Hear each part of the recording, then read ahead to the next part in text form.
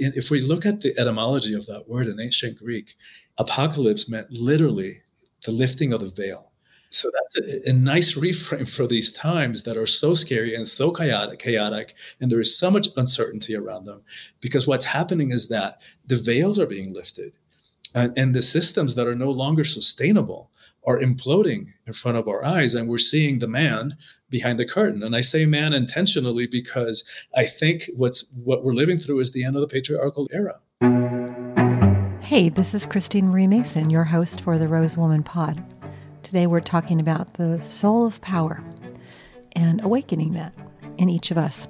You probably already know that you have the ability to direct or influence the behavior of others and the course of events around you simply by being you, and that when you do it in alignment with your soul, your deepest essence, your deepest dharma, what you're here to do in collaboration with other people, you are unstoppable, right? You've seen what happens when you turn on your agency. So how do we do this in a way that's consistent and vibrant? How do we get comfortable with power and unwind our stories that power is somehow corrupt? Here to talk about these questions and many other things is the wonderful and delightful Christian de la Huerta. He's a coach and a spiritual teacher, and he's been a writer for 30 years. His new book, Awakening the Soul of Power, won a Nebula Award and a Nonfiction Book Award and has been acclaimed by all kinds of celebrities and things. I was very honored that he called in all the way from Quito, Ecuador, one of my favorite places on earth, to talk about his work.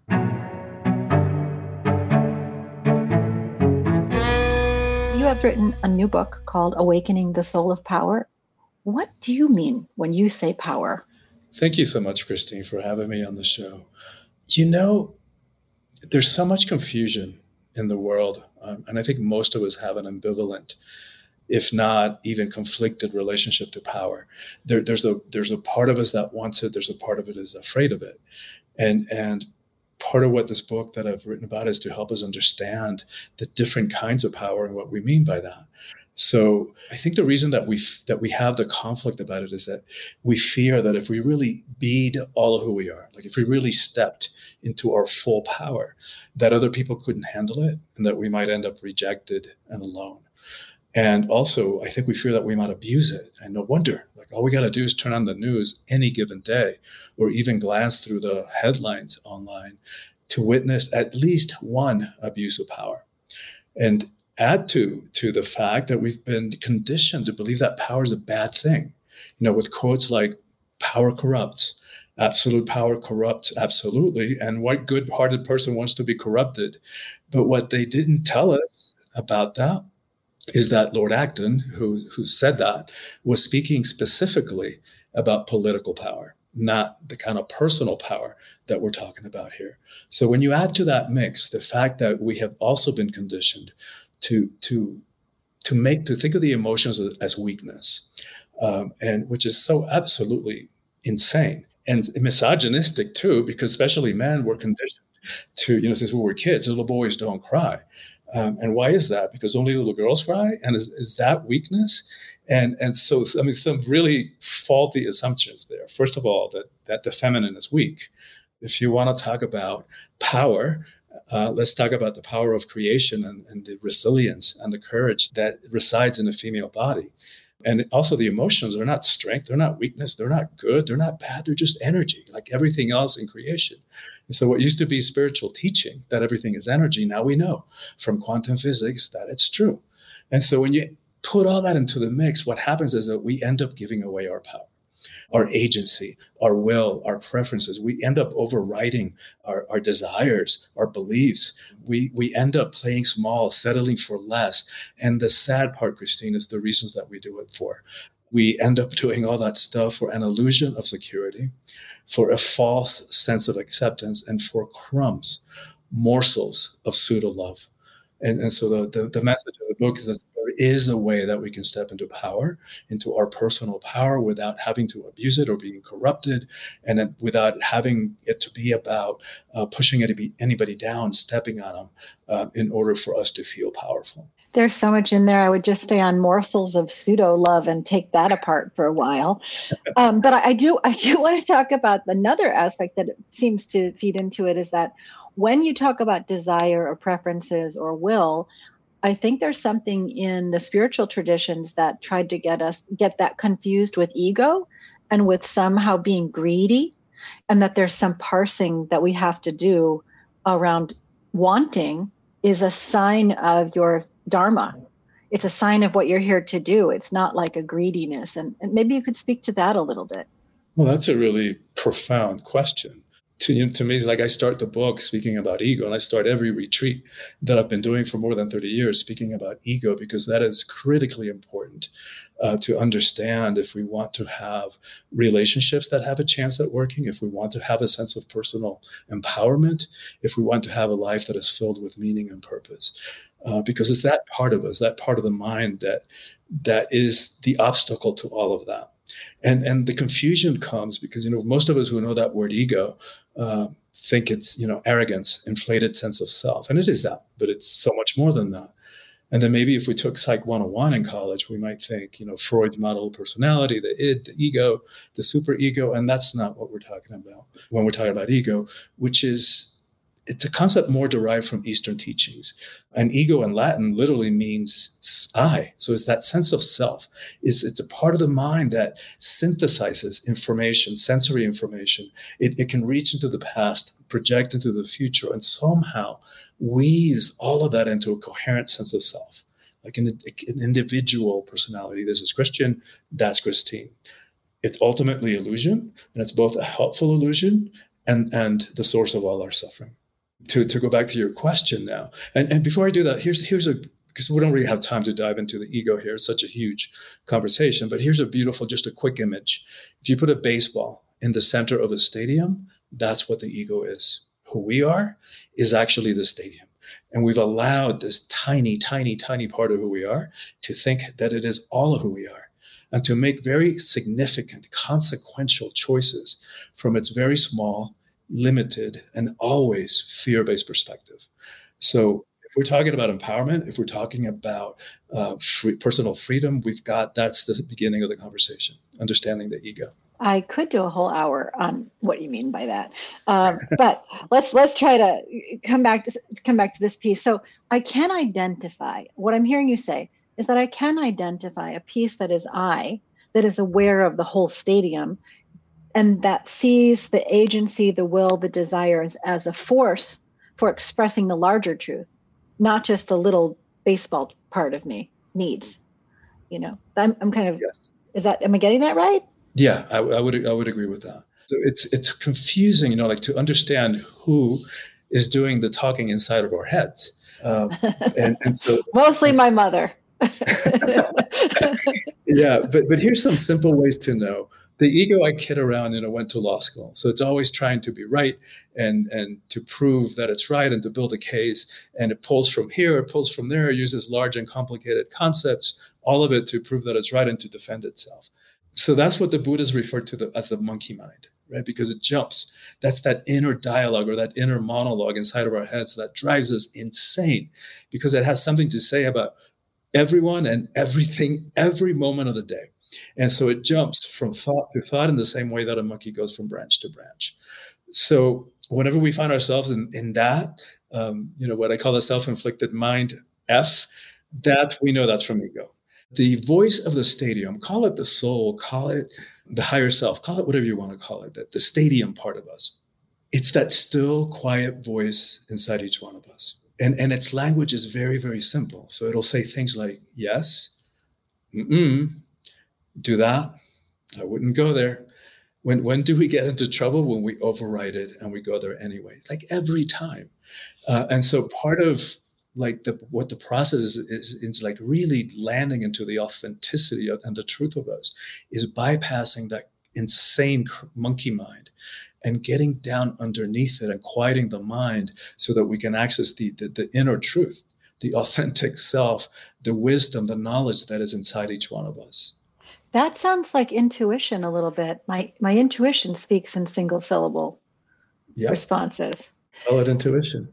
When we go back to this idea of emotions, I was thinking about my experiences when people aren't in touch with their emotions, that they're not very trustworthy, and not intentionally not trustworthy, but that because they don't know what they think and what they believe and what they desire, they can't be counted on to keep their word, to keep their commitments. They'll go down a certain path for a while and then be like, oh no. And that it's such a vital part of being human to be able to know your true desire and tap this intuition or this deeper knowing, just to live in transparency. Yeah, I think you're absolutely right. And I think I totally agree that, to me, self-awareness is the first step to freedom. We can't do anything in terms of our process of healing or evolution if we don't know what's going on. If we're not aware of our deep down unconscious motivations or emotions, we're still being affected by that stuff from the subconscious. So, like we're talking about the emotions being energies, we also know from physics that energy cannot be destroyed. So just because we stuff those emotions, we don't allow ourselves to feel them because of all the reasons we were talking about before, right? We're scared of the emotions. We hate conflict. We avoid confrontation. They've been labeled weakness for all those reasons. If we're maintaining, like we don't want to rock the boat too much. So we stuff all of ourselves, all of our emotions into tiny, tiny little packages, tiny little boxes to not rock the boat too much. But every time we do that stuff just doesn't go away. Energy cannot be destroyed. It can only change form. So what happens after years and decades and a lifetime of suppressing our emotions, we start walking around with layers upon layers upon layers of repressed emotional crap. And then here we are trying to have a relationship in the present, all of it getting filtered through that lifetime of unhealed past trauma and repressed emotions. It's like, yikes, I don't understand how any relationships can actually work because we haven't been taught how to approach them consciously and how to empty ourselves of this cauldron of repressed emotions, which have to come out, right? That energy has to come out. So it's either we repress, and then the next unfortunate one comes and rubs us the wrong way and boom, volcanic eruption, and we cause harm. We cause harm to our loved ones and our relationships. Or repress, it's going to come out. And if the other way that it happens, it starts seeping out and showing up as bodily symptoms, cancer, ulcers, heart attacks. So we've got to get this. We've got to get clean with our relationship to the emotions and our relationship to our power. So we're getting a good set of prescriptions here. We're talking about self-awareness and becoming more identified with the larger and deeper self, as well as emotional literacy and processing and deeply feeling. So we've got that. Now we're tapping into our power. Are there some other practices that you would recommend? I know you've got a whole bunch in the book. Other practices on cultivating power? Well, I would say to get really clear about understanding what the power and why we have that conflicted relationship. So when I talk in the book, I talk about worldly power or ego power versus spiritual power or soulful power. And so we tend to associate power with people who have money, who have fame, who are high up on some kind of hierarchy, whether there's a corporate ladder or some institution. But the thing about those kinds of powers that they're outside of us by definition. So because of that, they're fickle. Here today, gone tomorrow. And also that worldly kind of power is always self-aggrandizing. It's always like kind of blowing itself up to be more than it is. It comes from a place of zero sum. Like so there's a limited amount of it. So you're having power takes away from mine, and it's also has an agenda. Like it's always trying to grab something for itself. Just like all the shenanigans that the little ego does, it's reflected in that manifestation of power. As in contrast with our inner power that nobody can give to us, nobody can take away, and which is very humble. It doesn't have anything to prove to anybody. And yet, watch out, because it's really powerful. Think of a Gandhi or a Gandalf, in their simple monastic robes, their sandal feet. You would never know how much power they hold until it's needed. and then get out of the way. Gandhi brought the British Empire to its knees when it was at its highest point in terms of global reach and influence without ever shooting a single gun or landing a single punch. That's power. And that's inside of each one of us if we can only allow ourselves to experience that and to express that. So it sounds like there's a more sustainable external manifestation of power when the power reference point is inside. Yes, which is another Buddhist teaching, as you know, above us, below is what's inside is reflected in the outside. So what do you think's happening there? Like, I'm getting more calm and comfortable with my own inner life. I know what I desire. I'm less reliant on outside criticism, feedback, reward structures. And somehow, because I'm less vacillating, maybe, like I'm not sort of reactive to that I can pull up fully in what I know and what I'm here to do. And that creates some sort of resonance field. Is that, I mean, that's the picture I'm getting in my mind. That resonates with me. That feels right for me. And you're absolutely right. The stronger our sense of self, the better we know ourselves, the deeper we go from that, you know, that journey from self-awareness to self-acceptance to self-love, the more that we're in our power and the less that we become dependent by anybody's or anything outside of us, whatever they think, or the less that we need external validation, we just get to be who we are. And I think you're right. I think we create when we're coming from that place, which, you know, I've lived in Miami on and off for many, many years in my life. And the visual of a storm, of a hurricane is very alive for anybody who lives in Florida. So I think of, you know, my image that popped into mind for me when you were speaking is the eye of the storm. It's like we stand in our center, in our power, knowing who we are, not needing anybody's validation, and we can allow everybody else to have their stuff. So we can allow that storm, you know, of people's dramas and judgments and expectations, the demands, the conditioning, the drama of the world to just be rolling, I mean, just around us, and we don't have to get sucked into it. We maintain our center, we maintain our eye of the storm, which is actually a huge service, because that might, for some people, that might initially come across as selfish, but it isn't. Because if we allow ourselves to get sucked into somebody else's drama, then we're both stuck in it and we're both rolling around in the muck, and then we're not good for anybody. What you're talking about is so applicable. We've talked in the past on the show about two related concepts, the dominance hierarchy versus the competence hierarchy, like giving people respect for what they know, but not ever going under the thumb of somebody who's in a dominance hierarchy just because. And we've also talked about this idea of removing yourself from the emotion spiking news cycle. I think one of the benefits of being in my 50s now is that how many cycles we've been through, how many political dramas, economic cycles, this guy, that war. I mean, a year and a half ago or whatever, people were like, North Korea this. Where's North Korea now? You know? So like, it's literally, you must be sane in a world that is trying to extract your vote, trying to extract your dollar, wants to manipulate you in so many ways for their own purposes. It feels like being in your personal power is one of the only loving and easeful ways to defend. Yes. Yeah, absolutely.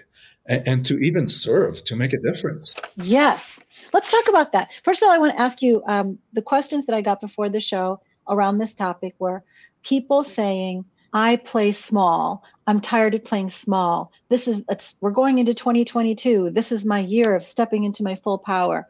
When you hear that as a person who's coached people for 30 years on accessing power, what's your hit on that? What would you advise those people to look at or do? Yeah, and I would say, yes, by all means do it, because we need you. We need you to do that. We need you to be in your full power now for all of our sake. You know, as far as I'm concerned, we're like living in the most critical times in the evolution of humanity. We could say make it or break it time. The planet will be fine. You know, it might take a few million years, but life will find balance again. It'll reach homeostasis again. Whether we make it, that's the question, because we're just now beginning to witness whatever it is that we have unleashed on the environment. So anybody listening to this who's been feeling that call, which I think is the call from the soul, it's a call for heroism, to be all of we can be, to fulfill our potential, to make a difference, to serve in whatever way we can. Like, this is it. Like, this is the time that we've been waiting for. And so what do? Like, immediate first steps: understand the mind, understand the ego. And that's why I walk the reader by the hand in this book. I know we were talking about how little people read these days, and we're celebrating, and I was congratulating you on your book that just came out this week. But I did intentionally design this book in a very doable, manageable way. So short little chapters with interactive practices at the end of each. And those practices are designed to integrate the teaching so that they don't stay at the level of teaching, conceptual, because we don't need more information. We've got information overload. What we need is transformation, both individually and globally. And that comes from really taking on and applying these teachings to our lives. So understanding the mind, understanding the differences between power, giving ourselves permission to own and to step into and own our power, begin to become self-aware, start observing ourselves. So rather than just going through life, buffeted by life's ups and downs, start watching yourself and asking yourself what questions like, all right, in what type of setting, in what type of situation do I get triggered? And what kind of type of relationship do I give away my power? So is it mostly in intimate, romantic, sexual relationships? Is it with family members? Is it with peers? Is it with professional, in the workplace where maybe survival issues are at stake? Is it with authority figures, whether it's parental or bosses or ministers or religious leaders? And so by becoming aware, then we can do something about it, because the tragedy is that we're doing all this stuff so unconsciously, and we're going through life not even aware of why we do the things we do.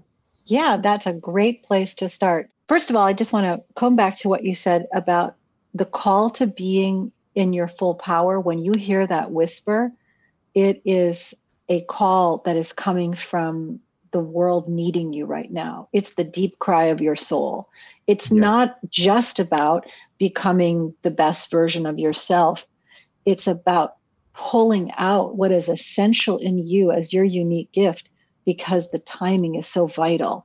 And I want to talk about going into the service piece and power as a form of service in a second. So what gets in the way? If people know that they hear the bell ringing, they're going to it, but then something stops them and pulls back. Is that all the fear stuff that you were talking about before? It's that 4-letter word, fear. That's right. It's fear of rejection, fear of abandonment, fear of failure, fear of success. It's all fear. It's all based from the fear. And fear is in the realm of the ego, right? Because the ego, part of the function of the ego is to maintain the status quo, even when the status quo is at best comfortable, at worst miserable. It doesn't care. It doesn't evaluate that. Its job is to maintain the status quo exactly the way it is. So anything that signifies change to the ego is scary. And so that's part of what we struggle with. That's what we sell ourselves out for that illusion of security of a biweekly paycheck, even if the jobs that we're in are sucking the life force out of us, because just that fear of change. And yeah, I get it. I understand. And to me, infinitely scarier is that another year, 5 years, 30 years will go by, and we're still stuck in relationships or situations or jobs that are sucking the life force out of us. That's a lot scarier to me. That's what I'm most afraid of. Okay, I'm in my situation. I have a sense I should make a change, but I'm afraid. What do I do? There's a misunderstanding about what fearlessness is. We think that fearlessness means that we no longer feel fear. And that's not what it means. Fear subsides, but I don't know that it ever goes away. It definitely becomes less and less and less influential, at least in my experience. Fearlessness to me means that we feel the fear and we don't give our power away to it. So we override it. We transcend the ego's fear. There's a book by Susan Jeffers. I think it's probably from the 70s or the 80s. Feel the fear and do it anyway. And here it is in 30 seconds. Imagine concentric circles. So this circle, the inner circle, represents our comfort zone. This is where we feel comfortable being ourselves, being with each other, being in the world right now. Every time that we take even a little baby step and stretch the boundaries of that comfort zone, it doesn't shrink back. And we get to make all those choices. But imagine, what if we every week we took one action, whether it's a baby step or a huge leap, to expand that comfort zone, because we know that growth, evolution doesn't happen in the comfort zone. Sorry, but that's just the way it works. I wish it worked otherwise, but it doesn't work that way. We have to do something. We have to stretch beyond what's comfortable right now, and even place ourselves in a little bit of risk, like emotional, psychological risk. So imagine if we did that every week. At the end of a year, 52 weeks later, like, our comfort zone is huge. I was terrified as a teenager. I was completely shy, introverted, and I was a good student. I got pretty much a 4.0, all A's, except for one B my last semester as a senior. And I didn't do this consciously, but looking back on it, I know that I sabotaged that class because it was an easy class. It was a self-study class that all I needed to do was write a paper. And I turned it in late. And that was enough to get me a B. And that B was enough to knock me off the contention for valedictorian, because there is no possible way at that point in my life that I could have gotten up in a room, in an auditorium filled with hundreds and hundreds of people. There's no way. And so, yeah, sad and kind of lame that I did that subconsciously, but flash forward. And these days, I speak all over the world. I've spoken at dozens and dozens of universities on the TEDx stage. And so that's the point, is that no matter what happened in our past, no matter what we have allowed ourselves to be held back by, all that stuff can be healed and it can be transcended. And that, to me, is what fearlessness means. And we can all do it. And we could do it at our own pace. I love this idea of feeling it and honoring its wisdom, and then saying, not today, not giving your power. I have a little tiny story from last winter. Oh, I'd love to hear it. My son, who's an extreme skier, he said to me, I want to take you to this lookout. And to get there, you have to ski the trees. And there's like waist-high powder. Okay, I cannot do that. I am terrified of that. It is so physically daunting to me. And so we're standing there and he goes, you are a much better athlete than you think. You're a good skier. You can do it. You know what I want you to do? Stand there. And I want you to yell at the top of your lungs, I'm so scared. And then do it anyway. Just do one turn at a time. Go, jump. I'm so scared. Jump. And you know what? After about 6 or 7 of those turns, I was like, I'm actually doing it. I'm not actually that scared anymore. And pretty soon we were at this gorgeous lookout, took our skis off and sitting in the valley. I got to see him transform into a teacher. And I also got to see the fear move away with these little proof points, just like you're saying, a little stretch, and suddenly you were doing it. Shocking. What a beautiful story. And that's it. Right? Like all the times that we have held ourselves back from experiencing magnificence, freedom, because of that tiny, tiny, tiny little fear of the ego mind. Do it anyway. Okay. Let's talk about service now, because I think it's naturally flowing out of the way you're approaching power. We can just say it. The world is on the brink of environmental collapse and social collapse and complexities of all sorts. And there are a lot of different scenarios that are being played out in humanity simultaneously. The ones that believe there'll be no more humans, it's all over. The ones that believe in neo-barbarism and are prepping for a post-apocalyptic world. The ones that, like Bruce Lipton, who believes in complete spiritual evolution, we're all going to wake up simultaneously, and everything in between, AI-enhanced species, So at this time, at this juncture in human history, to make a change of this magnitude, how does the individual step into power and participate in that without being overwhelmed or coming from fear? Yeah, that is such a $1 million question. Because I know, like, there are times where I something happens in the world, and I just say, or even something in somebody whose life I know is like, and I just go, oh my God, like, why bother? Like, what can I possibly do about the environment or the polarization in the world or terrorism? Like, what can I possibly do about that? I'm just going to go to the beach and eat a lot of dark chocolate and have a lot of sex. Okay. Sounds good. Where do I And so, sign up for that plan for the end of the world? Okay. right? And spend a lot of time in beautiful settings like your son took you on. And then I said, all right, dude, chill, right? Reel myself back. What can I do? Right? And the answer is always the same. I can continue to wake myself up, to heal, to empower myself, to transform myself, and I can help as many people to do the same. And maybe, hopefully, there's something about that 100th monkey effect that I think Bruce Lipton speaks about, that enough of us get it and wake up, and then boom. I don't know that that original story on which the 100th monkey was based turned out to be a myth, but I do think there's still something about that critical mass. And I've so heard like that's 3%, if you can get 3% of a population to care deeply about something, that others follow quickly in terms of activism and policy change and things like that. Because they're like the canaries in the coal mine of what the soul of the culture really wants. So when you get enough people who really care, they're actually tapping into a deeper vein. And I hope that's true. I do too. That's my hope. That's my hope. And you mentioned the word apocalypse, and which is really interesting because we sure live in the times that we live in. Sure feel apocalyptic, with global plagues and flame coming down from the skies in the form of missiles and bombs and stuff like that. If we look at the etymology of that word in ancient Greek, apocalypse meant literally the lifting of the veil. So that's a nice reframe for these times that are so scary and so chaotic, and there is so much uncertainty around them. Because what's happening is that the veils are being lifted, and the systems that are no longer sustainable are imploding in front of our eyes, and we're seeing the man behind the curtain. And I say man intentionally because I think what we're living through is the end of the patriarchal era. I agree with that. Also, I'll just add to that. Thank you for the reminder on the apocalypse etymology. I just finished reading Catherine Keller's work, Facing Apocalypse, she's a theologian. And so what she's doing is rereading Revelations.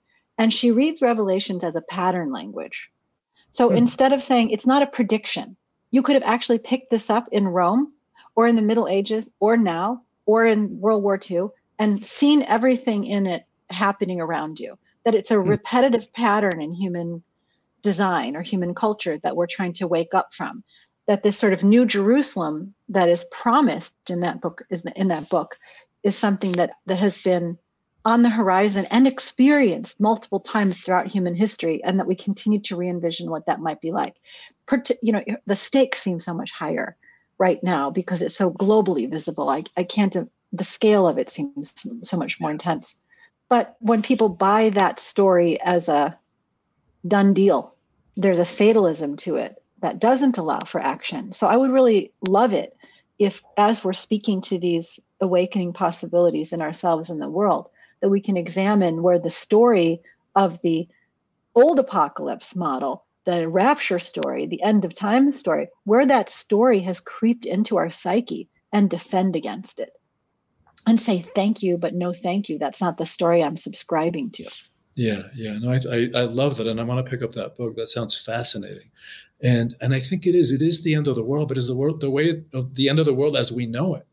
And it's the end of, like we were saying before, the end of the patriarchal system that's been around for several thousand years that just, it doesn't work anymore, because we can't continue with this relationship of, you got to either screw it or you got to kill it. And this, it goes back to the conversation about power. Oh my God, I want to talk to you. I just want to go out to dinner with you.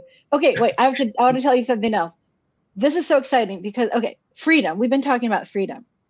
So another topic that came up in the last few months was around what we think of as freedom, like the freedom to vote, freedom to ingest what we want, freedom of the press, all that stuff is like froth freedoms. But our fundamental not freedom is being in a body that gets hungry, sick, tired, thirsty, dies. And that the entire evolution of technology is in trying to free ourselves from the limitations of incarnation. Can you wrap your head around that?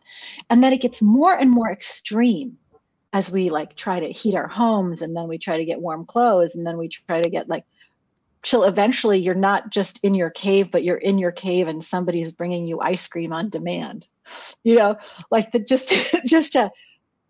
that there's some wisdom in what Before you can overcome the patriarchy, you have to accept the wisdom of what was done to try to free us from the limitations and weaknesses of incarnation, and then just say it went too far, and now we're in an overcorrection. Yeah, I mean that's some deep stuff right in there. And I think, sorry, I think to me the feminine, because I know the majority of your audience is women, the feminine is it's more easily and relates to embodiment much more naturally. It's much more in tune with the natural cycles. And I think that's why this patriarchal separation that's all mind and subjugation and power over, it just doesn't work anymore.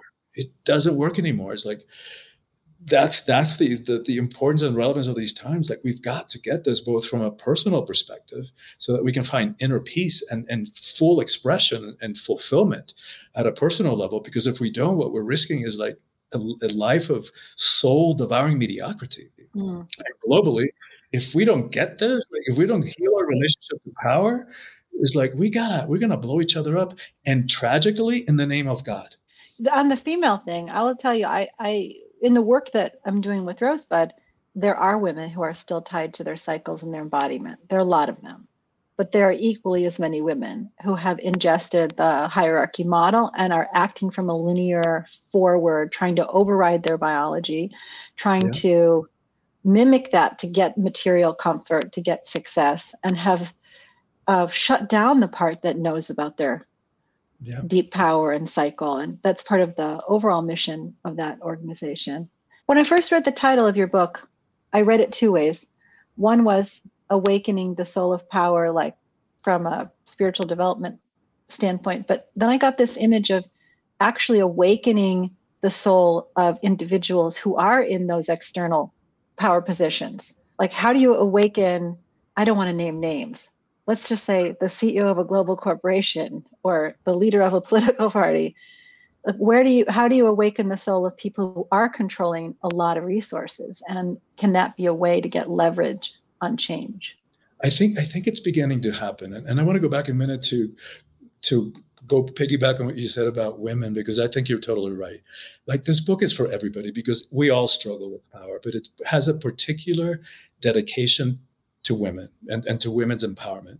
And that comes from my conviction that the empowerment of women is the single most important thing that needs to happen in the world. And it's not to idealize women, it's not to put women up on a pedestal, it's not to give women more of a mess that they have to clean up. It's because as a species, as a world, we've been running so off balance, so off kilter between the balance between the masculine and the feminine energies, which are inside every one of us, no matter what kind of body we're in. And women, of course, are also capable of abusing power, as you point to. But I believe that when women are in 50% of power in this world, we're going to have a very different relationship to war and poverty, hunger, social justice, education, how we treat the environment, to all of it. And so that's when I think strategically, like, all right, what do we do? Like, so many challenges we're facing. And how do we dig ourselves out of this hole that we dug ourselves into? That's the one thing that strategically, I think if we do that, then it impacts everything else. I think if you have this relationship to creating life, like I was thinking about, like, what if I spend my whole life making and raising life, and then somebody just for their own political gain wants to send them off to a pointless war? Like, that is a denial of everything I've put my life force into. Exactly. And I think the closer you're aware of, like, the risk one bears to bring life forth, and you stay connected to that, it's the harder it is to be cruel or destroy anything. Absolutely. But you can do that without being connected to it, which is also okay. Yes. Exactly. Well, I appreciate that. How did you get that way anyway? How did you have a positive relationship with the feminine growing up, or did that come later? I have 5 sisters. I'm one of 9 kids, very Catholic family, and 5 sisters. And my dad was a psychiatrist, but he was working most of the time. So it was kind of a matriarchal structure in that my mom really ruled the roost at home. So I've always felt very comfortable with the feminine. And it's like going back to this what we were talking about earlier about this misperception of the feminine as weakness. I'm not going to do it justice because there's only one Betty White, but I read this story that she was being interviewed in kind of a group setting. And somebody said something about having balls. And she goes, wait a minute. I don't know where we got this association between having balls and courage and strength, because you thump those little things and the guy collapses over in pain. If you want to talk power, if you want to talk courage, let's talk vaginas. Those things take a pounding. That's cool. That's true. That's true. She's great. So you had sisters and a mom influence early. And you know what? Of all of the Christian churches, the Catholics still have Mary. They still have the Magdalene, and they still have Mary, mother of Jesus-ish. You know, they have a lot of female saints. They have, Hildegard of Bingen. They have Joan of Arc, St. Catherine. I mean, they have a lot of good female models in there. Teresa of Avila. That's lost in evangelical churches. You don't really see a lot of that. You have the like Mary and Martha in the evangelical churches as the two models of femininity. Either be devoted to study or take care of the house. No, there's probably a few more. I'm not a Christian scholar, so I want to make sure that before we close, that if there's anything that you want to add about this book, you do that, because I'm going to just encourage everyone to go get it.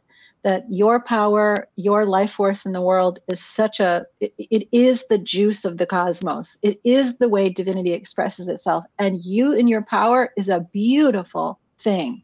So I want you to get this book from Christian, Awakening the Soul of Power, and let's all practice together. Anything you'd want to close with, or a wish you have for the world? I think that's what it's going to take, Christine, that all of us practicing this, or maybe it's the 3% that you were talking about earlier. Anybody who's listening to this and who's listened this long is part of that 3%, right? It's feeling that call to be more, to express fully, because you're right. There isn't anybody in this universe or any other universe that has the same genetics, the same set of experiences that make each one of us unique. If we don't give expression to that, ain't nobody else going to do it. So to me, that's part of what this journey of empowerment is self-discovery, like figuring out who we are. And it takes work. That's why this book is part of a series of 3 on what it means to live heroically in the 21st century. Because it takes work, right? It takes work to look at ourselves and ask the hard questions, the existential questions. And why do we do the things we do? And why do we give our power away? And in which situations? And who triggers me? And like turning that mirror around. If we're judging somebody else, like, how do I do that? And choosing rather than just reacting. Those are all ways that we can transcend this ego level of existence that we're all stuck in as a species for the most part. To me, it's when we're willing to do this work, it's not only will we find personal fulfillment, but our relationships will actually have a chance of working. And that's what the second book is that I'm about halfway done through, is applying the concept of the ego and the power teachings to personal, intimate relationships. So that's the one that's coming next. By all means, please do it, because it's the 100th monkey effect thing. And here's another story that I love, and it's from Elizabeth Sattouris, which I think is such a beautiful, she's an ethnobiologist who studied the process of transformation from caterpillar into butterfly. And I think it's such a beautiful myth for our times, because she named what she called imaginal cells, which are in the caterpillar, but they actually contain the DNA of the butterfly, which is slightly different. So the immune system of the caterpillar views it as a threat, as a foreign object, and it kills it, just the same way that it would kill a virus or a bacterium. And so you could say that that's where humanity is. Like, we have our prophets, our Jesuses, our Gandhis, our Dr. Kings. They pop up and we take them down. They pop up and we take them down. There's a moment in the life cycle of the caterpillar, though, where some internal mechanism is triggered and it goes into this hyper eating phase. They just like eat and denude trees around them. And you could say that that's where humanity is, that we're engorging ourselves and using up our natural resources without even regard to our own survival on this planet. That's the bad news. The good news is that when that happens, it also triggers a hyper production of imaginal cells. And so now there are imaginal cells popping up here and there and everywhere. Not only that, but they start gravitating to and finding each other and creating what she called imaginal clusters. And once they do that, the immune system of the caterpillar can no longer destroy them. And so it tries and it tries to destroy him, and it can, and it tries, it can't, until it finally fails and it gives up and it implodes. And that's when the caterpillar goes into the cocoon phase, and that's what the imaginal cells feed on, because that nutrient soup of the caterpillar is what the imaginal cells feed on as they become the beautiful butterfly. And that's where I think humanity is now, that the implosion phase is the systems that we're talking about, the patriarchal system, our relationship to nature, the gender differences that are just no longer sustainable, the otherizing of each other, all that stuff is just no longer sustainable. And the good news is that we, the ones who are still listening to this conversation, are the imaginal cells. And so that our job is to go out there and find the other awakening imaginal cells and tap them on the shoulder, and so that we can start creating those imaginal clusters. I love your imagery. That's beautiful. Thank you so much for doing this work. I can't wait to read the second in this series, Awakening the Soul of Power in Intimacy, the place where the deepest triggers happen. So make sure to tell me when that's coming out. I will. And thank you. Thank you so much for having me. I have loved our conversation. I've done, dozens and dozens of podcast interviews. I think this is probably the deepest conversation that we dove deep. And it was just fascinating, and the back and forth on the level of your questions was just exciting and stimulating. So thank you. And thank you for doing the work that you do. I mean, not only here, but I know that all the work that you've been doing with the Rose Woman and the different companies and the TEDx productions that you've done over the years in the Bay Area. So thank you for doing all that you do on all our behalf. I'm blushing. Well, thank you for joining Christian de la Huerta and me on this episode of the Rose Woman Pod. As always, I would love to hear from you.